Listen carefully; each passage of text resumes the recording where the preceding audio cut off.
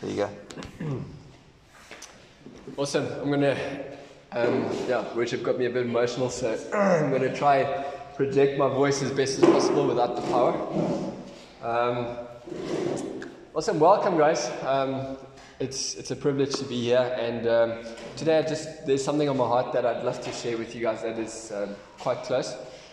So I'm quite thankful for this opportunity. So for those of you who were here last Sunday, we spoke about inheritance and being a child of God. And one of the things that Willem mentioned was he asked the question, what has anyone inherited anything? And a few people put up their hand, and someone said a Bible, someone said a home, someone said this or that. And he asked the question, what did you do to earn that? And there was nothing that you did to get that gift or the inheritance. It was because of who you are, not what you do. So, and the point was that we are children of God. We become children of God when we join up and we come to Him. And it's not about what we do, but who we are. But if you think of inheritance, if you think of it a little bit further, if you think of inheritance in the worldly sense, you might inherit something from a father who was never there in your life. So there could be this legal thing to say kind of, all right, I get something from somebody I wasn't really close to. So there's still that part.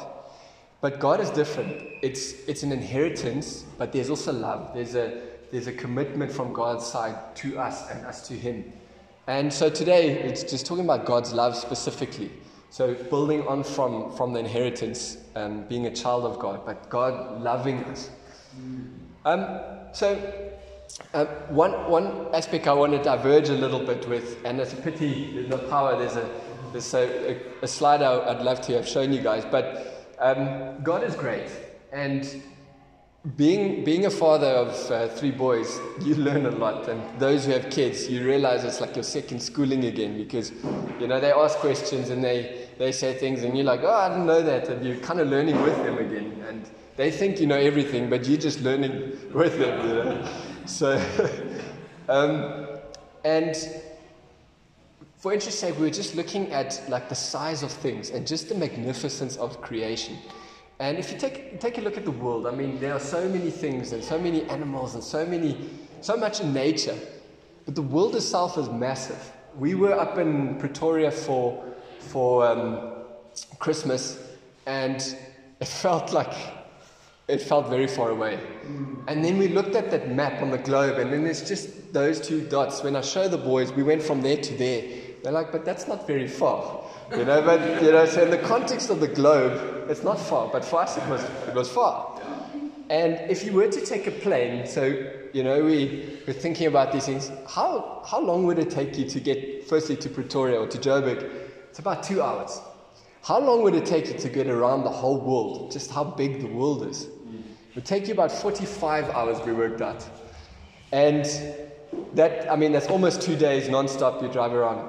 So we took it a little bit further, and we thought, how long does it take you to get to the moon? If you were to climb in a plane and get to the moon, it's about, what I looked up, 384,000 kilometers. So it would take you 19 days. So if you take that plane and you aim straight up, 19 days later you'd get there. Now that's a long time. But then you say, but the moon is, in the context of the solar system, the moon is close. We're talking about Pretoria is close in the world is close. The moon is actually quite close if you think of the sun. So let's say you take a plane and you shoot through to the sun. How long would that take you? And it's 147 million kilometers apparently. Yesterday felt like it was closer, got a bit of a sunburn. But it would take you 20 years non-stop flying with a jet plane to get to the sun. Sure. And then you think, but the sun and the earth are quite close if you think of the solar system. And then I thought, okay, how long would it take you to get from one end of the solar system to the other? That's 9.1 billion kilometers. It would take you 1,250 odd years.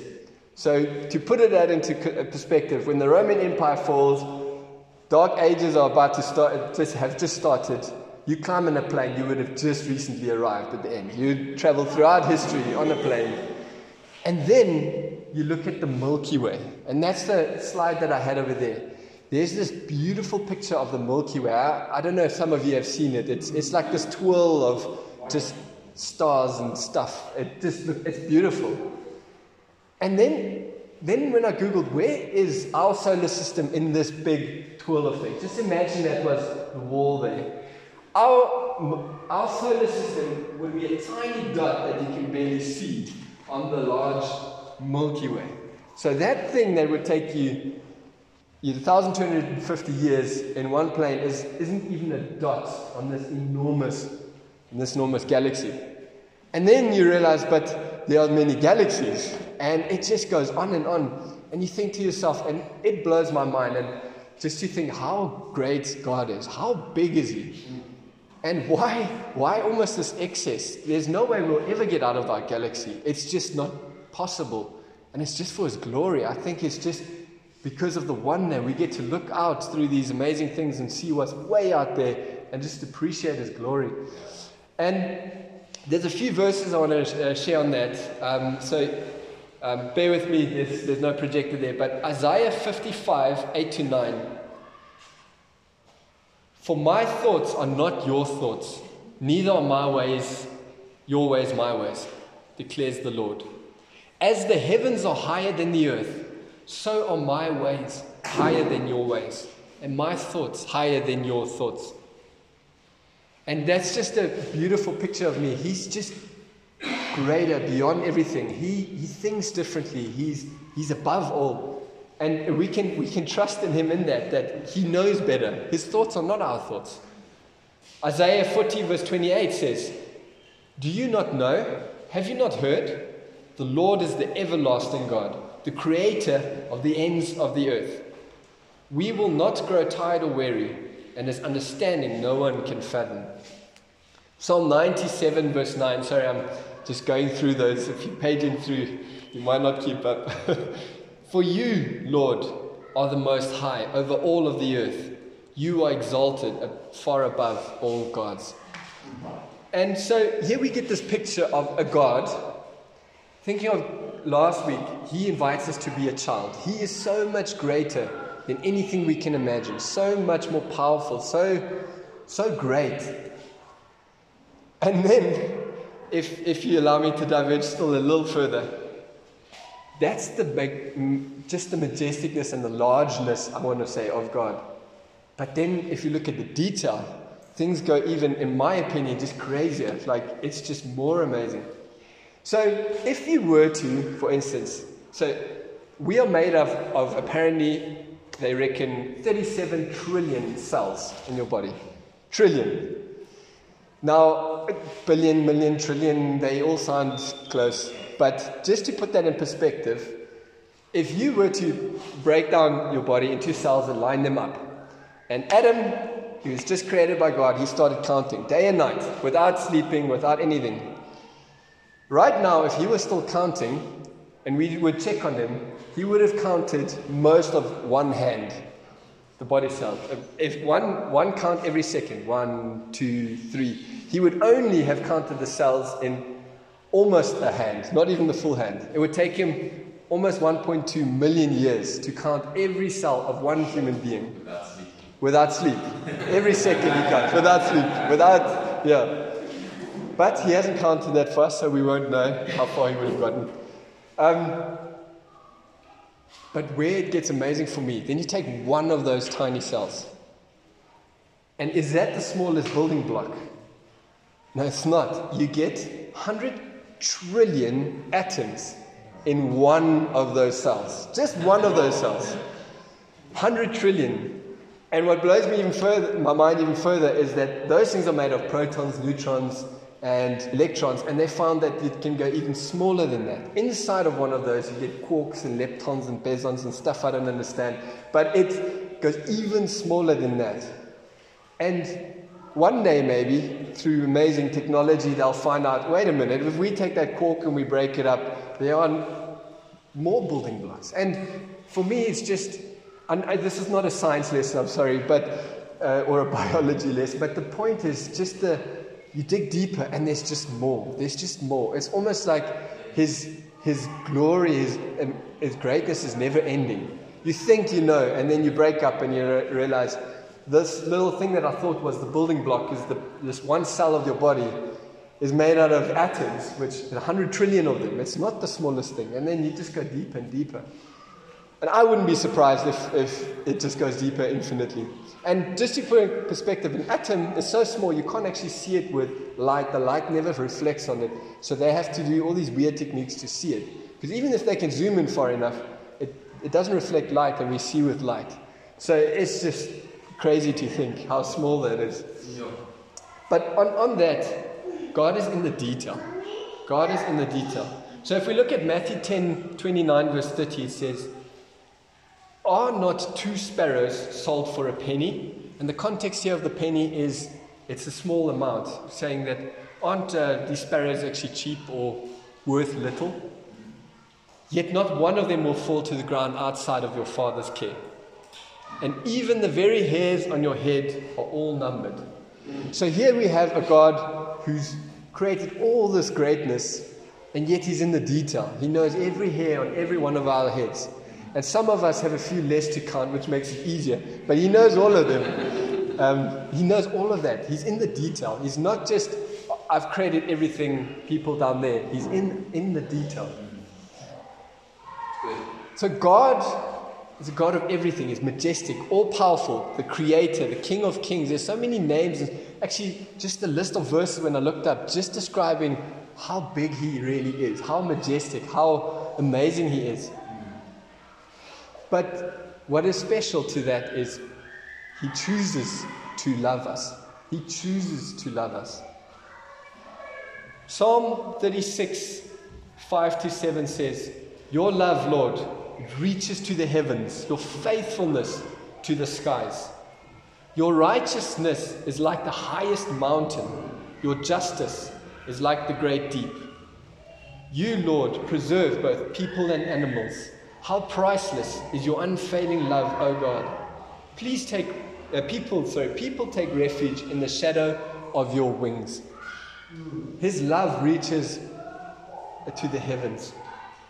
Ephesians 3:18-19 says, "And I pray that you, being rooted and established in love, may have the power, together with all the Lord's holy people, to grasp how wide, how long, how high, how deep the love of Christ is, and to know this love surpasses knowledge, that you may be filled to the measure of all the fullness of God." Excuse me. Now, those 2 verses are just an indication of how great God's love is. But if you notice, it's a collective love. He's talking in those 2 verses. It's I love people, I love us, He loves us. And, if you think about that a little bit too long, you might think, but hang on, if He loves just people, that's like me saying, I love dogs. I love dogs. But if I go to someone's house who I've never met and I go to the dog doesn't know me, I don't know the dog, but I say I love dogs collectively, all right? But there are verses that show that God doesn't just love us people generically, He loves us personally. And so if we look at Jeremiah 1 verse 5, and I'm sure this is something we've all heard, or a lot of us have heard before, but here, interestingly, He speaks to Jeremiah, and He says, "Jeremiah, before I formed you in the womb, I knew you. Before you were born, I set you apart. I appointed you as a prophet to the nations." So here we get a guy who wasn't even a thought in his parents' head. It was before any of that. God said, "Jeremiah," called him by name, and said, Thanks, Stefan.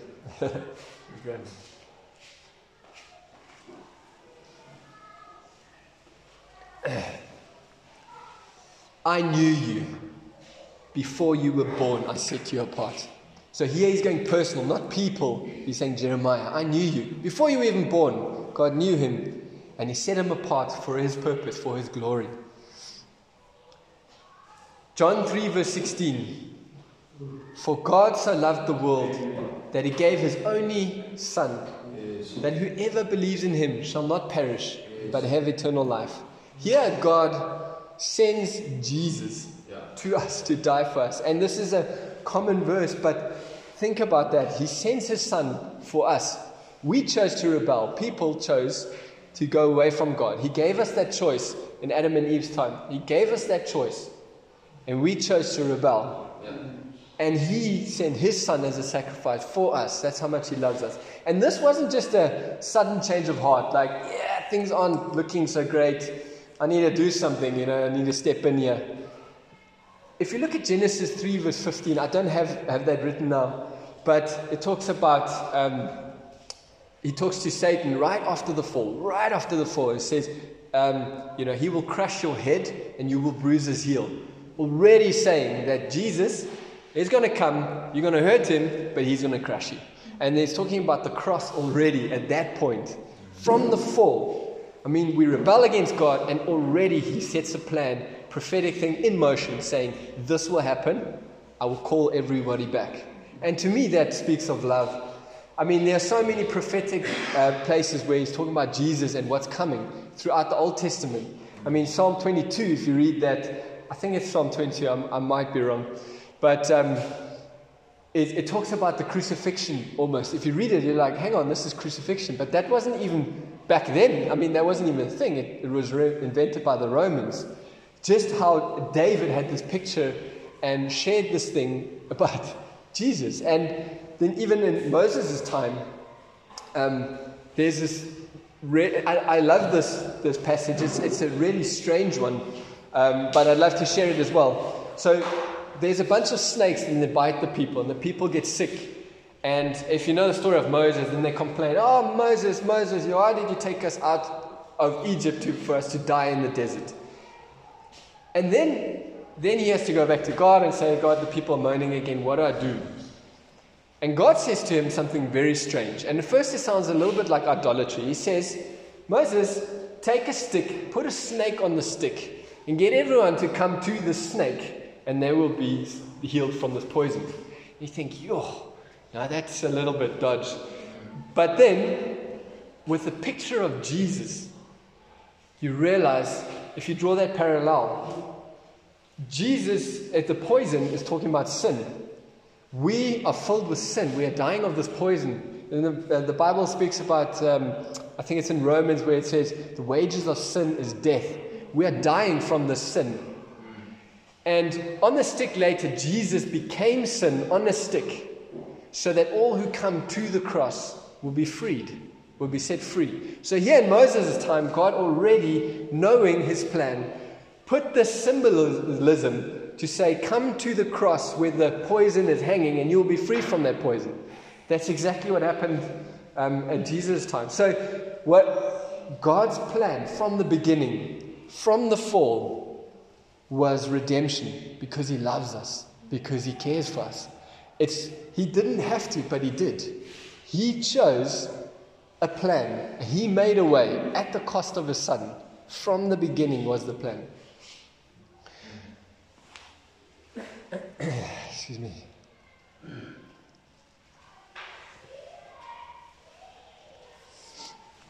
Now, something I often hear is, but yes, I know God loves me, and I know I should probably come back to him, and I should come back to church, and I should come back to all of this, but I just don't either feel worthy, or I just need to sort out this addiction, or I just need to sort my stuff out, or I just need to get over this trouble at work, or I just need to, make right, and then come to him. And you might think, okay, yes, God sent his son to die. Maybe he sent his son to die for those desperate people calling out to him. But let's read what Romans 5:6-8 says. It says, you see, at just the right time, when we were still powerless, Christ died for the ungodly. Christ died for the ungodly. So he died for those people saying, I just need to get over this addiction. I just need to break through this. I just need to sort out my stuff before I can come to him. And it carries on and says, very rarely will anyone die for a righteous person, though for a good person, someone might possibly dare to die. But God demonstrates His own love for us in this, that we were all sinners. He died for us not because of our righteousness, not because of any good in us, but because He died so that we can become righteous. In our sins, He died so that we can become righteous.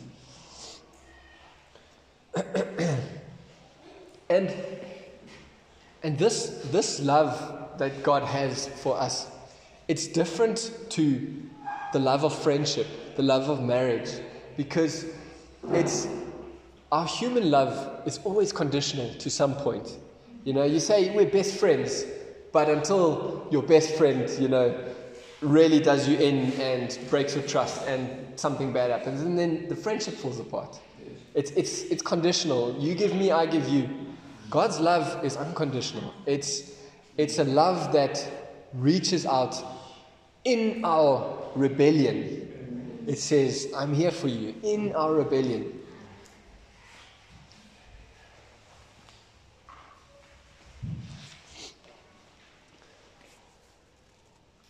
John 4 verse 19 says, we love because He first loved us. We love because He first loved us. We can't love out of our own, not genuinely. But with His love, we can love. And this love, it transforms us. It overcomes fear. If we look at 2 Timothy 1 verse 7, for the Spirit God gave us did not make us timid, but make us give us power, love, and a self-discipline. I know a different verse says, for God has not given us a spirit of fear, but of power, love, and of a sound mind.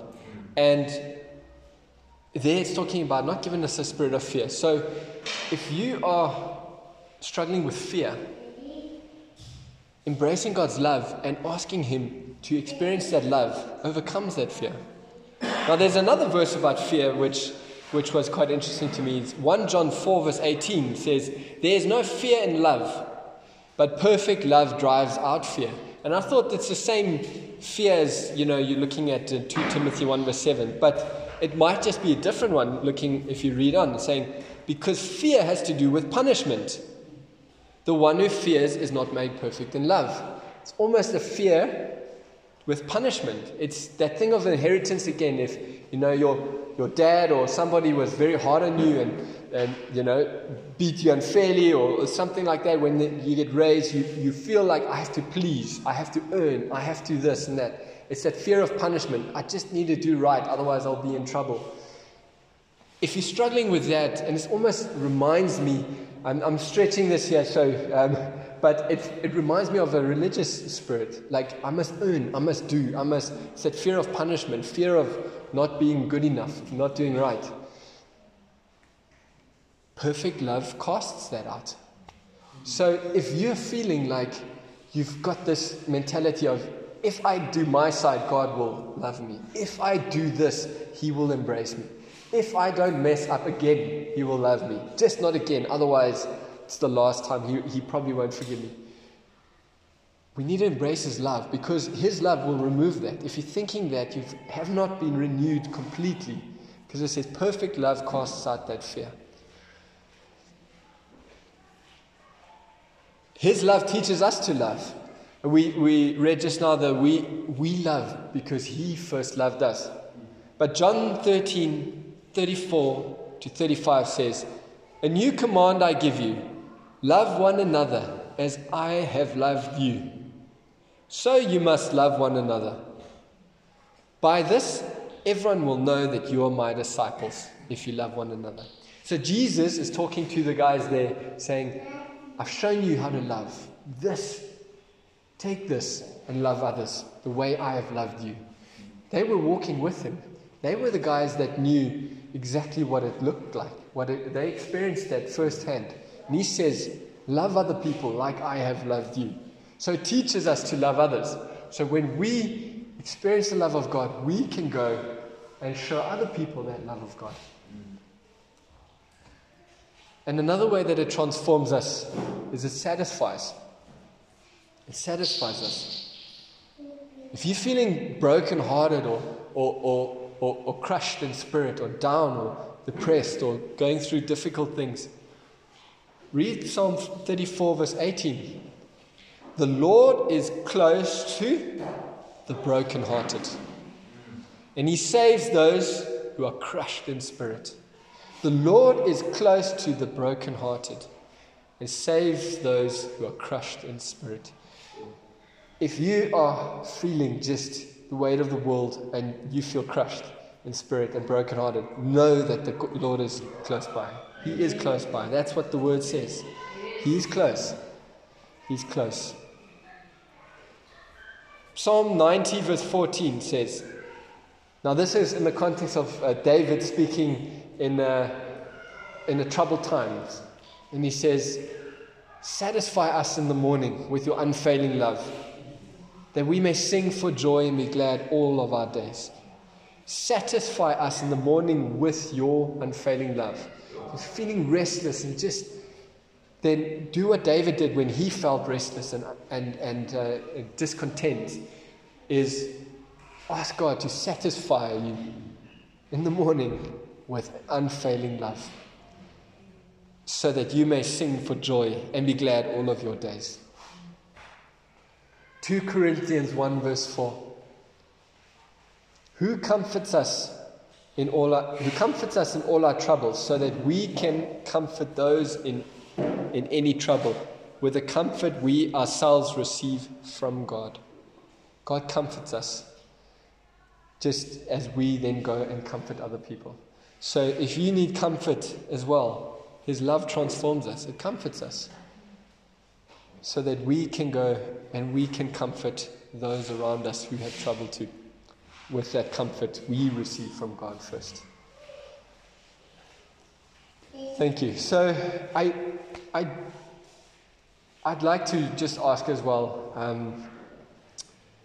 if there is anybody here who hasn't experienced God's love, who doesn't know God as a loving Father. Maybe he understands this greatness, God is great, and this respecting of, God is out there, but doesn't know that God loves them, or would like to be transformed in those ways, where just not satisfied, not content, or struggling with fear, or unable to show love elsewhere because you haven't received that love first. If you would like, I'd love to just ask that, maybe Ruck, if you're okay to maybe just play one more song just and then you can come forward for some prayer. But I'd like to ask if we can maybe do it a bit different, that if there's somebody who would like to come forward, that somebody from the church can just come to pray with them, but just quietly pray with them and give them the opportunity to talk to God. This isn't something we're going to pray into love of God into them, but allow them to just share their heart with God. If you have the boldness to just do that with somebody, and having somebody pray with you while you do that, just to share. And if you feel uncomfortable with people around, maybe move to the side, to the corner, even outside if you feel it's more quiet, no one will hear you. But just to have a place where you can say, Lord, this is on my heart. I'd like to just extend this and talk to you about this and ask for your love. I want to just add to what Neil says, and this what is coming out of his mouth today is so much what I've been busy with in my head this last couple of weeks actually. And last week we had a whistle. This morning we had God wants us attention. He wants us to focus on Him, so that it can rain down on us without fear. We must not fear what is around us. I must not fear what Sarah is going to think of me. If I come and stand out and say, Lord, here I am, and do what you want with me, because I'm the clay and you the potter. Hy is die ene wat ons reg maak. Hy is die ene wat ons genees. Hy is die ene wat ons aanraak. Ek kan hom nie genees nie. Ek kan vir hom bid, ja. Ek kan vir hom hande oplê, maar op die einde van die dag as die Vader nie vir hom gaan genees nie, gaan hy dit doen. Hy moet homself hier voorkom sit, sodat God met hom kan werk. Hy het vir ons 'n keuse gegee om te sê, Stefan, jy kan of kies om my te dien, of jy kan kies om van my weg te loop. Maar hy het my nie geforseer om hier te wees vanmôre. En elkeen wat jy is hierso vir 'n rede en noem dit 'n divine appointment. Jy is hier omdat jy hier gesit is omdat God jou hier wil gehad het en jy het geluister. Daar het ook 'n woord uitgekom, there was a word of it earlier, that for those that are faithful, that has the faith, is to pray for those that is struggling a little bit more with faith. And if you feel and see anybody coming forward, ons wil vir mense uitnooi, Niels het nou gesê, Niels has said, for anybody that doesn't know God so well, that wants to know Him, that wants to give your heart to Jesus, come forward. It's a call to you today. It's a whistle. God wants to whistle to you. Come forward. Those that feels that they need prayer for this year to come, like Jane said, she's got a New Year resolution, thinking of how I'm going to get close to God, where I want to be, where I need to be. There's a call for Bible, to read our Bible. Whatever it is, you know what's going on in your heart. Whatever you need faith in, come forward. And then we will pray with you. Okay? Don't be fear. Don't fear what I'm going to say or anybody